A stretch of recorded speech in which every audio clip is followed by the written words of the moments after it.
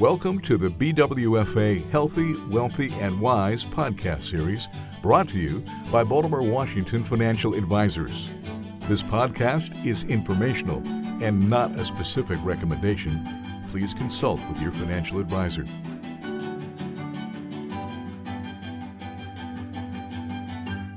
Hello and welcome to a new podcast. My name is Thad Ismart. I am a senior financial planner at Baltimore, Washington Financial Advisors. And today's topic, we're going to talk about financial wellness. What is financial wellness?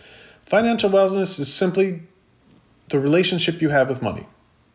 It also includes plans you have in place to deal with variables that could impact your finances and financial well-being over time. But improving your financial wellness means improving your relationship with money.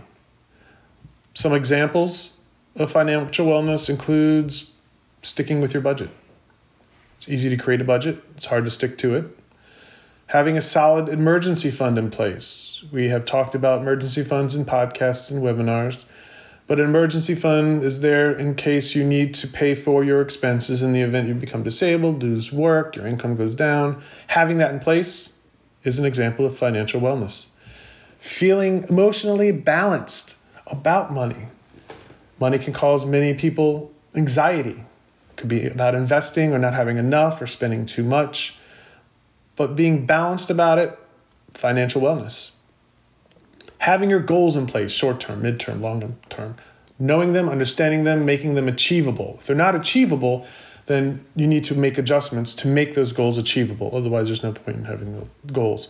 Those are just some of the examples of financial wellness. And to gauge the current state of your finances, ask yourself these questions. Are you financially prepared for emergencies? Do you have active plans in place to reach all of your goals, short-term, mid-term, and long-term? Do you have a budget? Do you stick to it? And all of these, if you answer no to a budget, for example, you don't necessarily need a budget. Some people don't need it. But these are just some of the things you should ask yourself. Ask yourself about your attitude towards money. How do you feel about money? You may think, I love money. I want lots of it. Well, does it give you anxiety?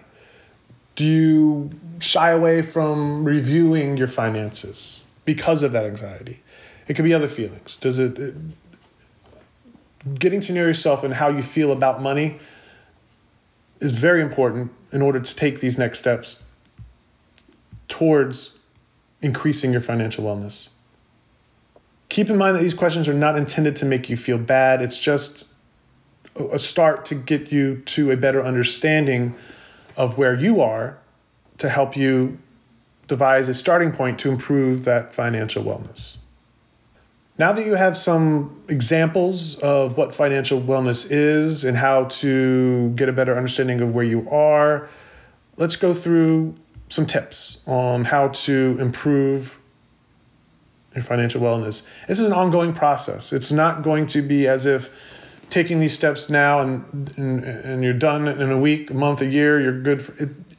Keep on taking these steps, recognizing where you are and what you do. For example, live on less than you make. That's not a one-time thing.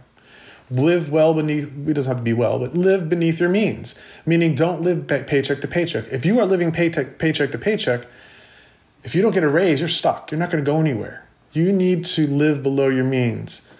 Keeping up with the Joneses is a common example. We have a client who told a story about their friends who seemed to copy their every move. They bought a house. Clients did. They bought a house, had a child, bought a house in a good school district at the time. Child was clearly getting close to 4, almost going to start kindergarten. But over those few years, that elementary school, the grades, the rating went down for a number of reasons. So a decision needed to be made. The clients either needed to move to a good school district or save for private school. They decided to move to a good school district. And so their house cost more. But their friends, even though they just bought their house a year ago, decided to buy a bigger house too to keep up with the Joneses. Their last name wasn't Jones, but that's an example. They are not living below their means. They live paycheck to paycheck. They have a $1,200 car payment and a bigger house, living on half the income that our clients were living on, which is fine. It's not our clients, but that's an example of not living below your means.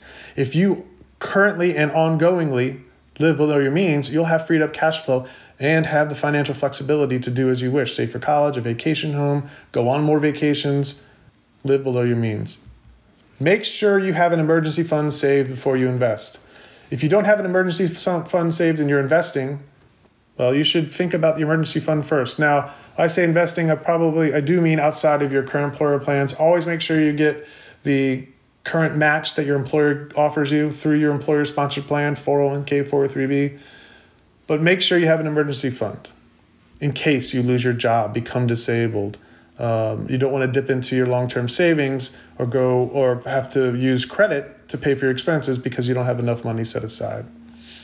Another way to create or to increase your financial wellness is to create multiple sources of income. This can be more difficult than for most people because how do you create that? How do you find time? You can have a side business. You can sell collectibles or make t-shirts, and it's not necessary. Or rental properties is another source of income. But having multiple sources of income, most people really have their main source is their employer, but having multiple sources gives you financial flexibility. I would suggest start out with something that you like as a hobby to see if it makes money, but not because you want to make money, but because you like it. And then see if that develops into a second source of income. If it does, great. If it doesn't, well, then at least you know you're doing what you want to do and you're having fun doing it. Another tip, don't be afraid to ask for help. And I've seen this happen many times. Older clients may come to us for the first time in their mid-60s when they're about to retire. And they say, hey, Thad, I'm going to retire. Can I do that? Well, I'll work with you, but I wish you came to me 25 years, 10 years, 5 years earlier, because then I could have created a plan. You would have been in a much better position had you come to me earlier than a year, 2 years before you're going to retire. Sometimes clients come to us after they're retired and say, do I have enough money? Might be too late to do anything. Don't be afraid to ask for help. We're always here. Ask for help. And it's okay to ask for help because you can't know everything about everything. We have clients who are literally rocket scientists. They don't have the time, interest, the knowledge because of the time. They don't have the emotional wherewithal. There's many reasons that they have us help manage their money just because they don't want to. So don't be afraid. Always ask for help. Most important part of the financial planning process are the checkups. We call them the reviews. Annually review your finances. If you're working with a professional, have them work with you on an annual basis, at least to review if you have a plan, review your plan to make sure you're on track. If you're not on track, what do you need to do to get back on track? The most important part of the financial planning process are the reviews, because if you have a plan in place and you don't track and see if you're doing well or not, how do you know if it's working? You don't. Make sure you have those reviews. Another way is track your spending. You don't have to necessarily create a budget. Get a good idea of where your money's going. Classify your expenses as discretionary, non-discretionary, somewhat discretionary. If you're married, both spouses do that separately. Compare notes and see where you can trim the fat, so to speak. Maybe there's some expenses you don't need.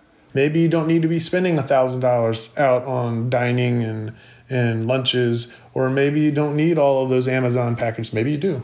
But that's a good exercise to track your expenses to see if something can be cut. Use a budget that works for you if you need to use a budget.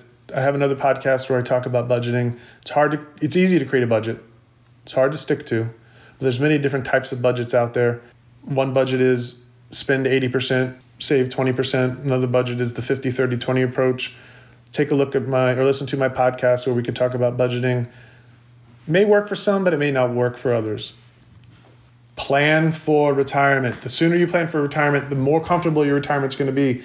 You'll be able to retire sooner than you think, most likely, if you start saving at 22 when you're out of college, or 25, or whenever it is you start working and you have the ability to save.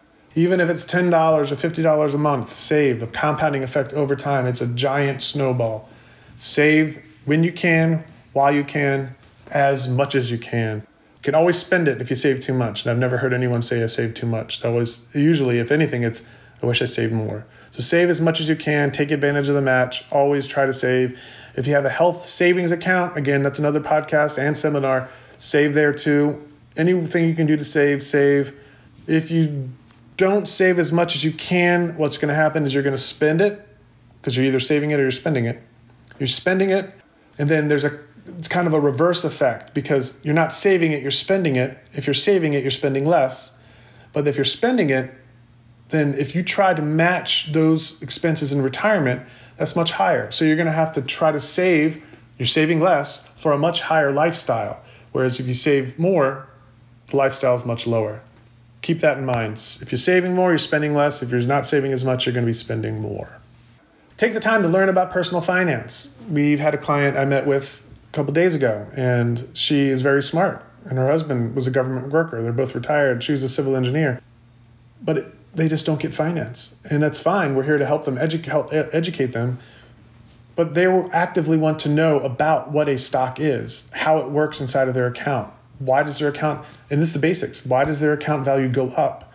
They don't understand that. We pointed them in the right direction, but the sooner you start to understand personal finances, the better you're going to be, because you're going to have a better understanding as you get older.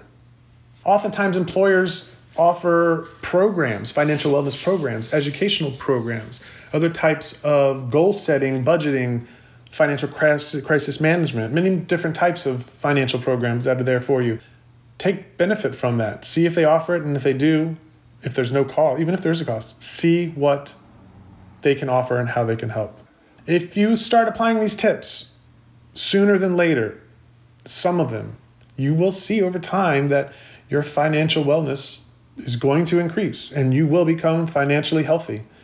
And it's going to also probably impact your mental wellness as well, just because there's less anxiety, less stress. Having control of your money reduces stress, it prepares you for unexpected emergencies, helps you build for retirement, increases your financial flexibility down the road. Start sooner than later. Even if it's later in life for you, now is better than never. So if you have questions, want to talk about it more, come see us. Thank you for listening, and stay tuned for more podcasts. Thanks for listening. For questions, more information, or to schedule a conversation, please contact Baltimore, Washington Financial Advisors. Past performance is no measure or guarantee of future returns. Investing in securities involves risk, including the risk of principal. The securities and services mentioned here may not be suitable for every investor. You should discuss these with your advisor prior to making a final determination based on your risk tolerance, your investment objectives, and your financial situation. Baltimore, Washington Financial Advisors is a registered investment advisor.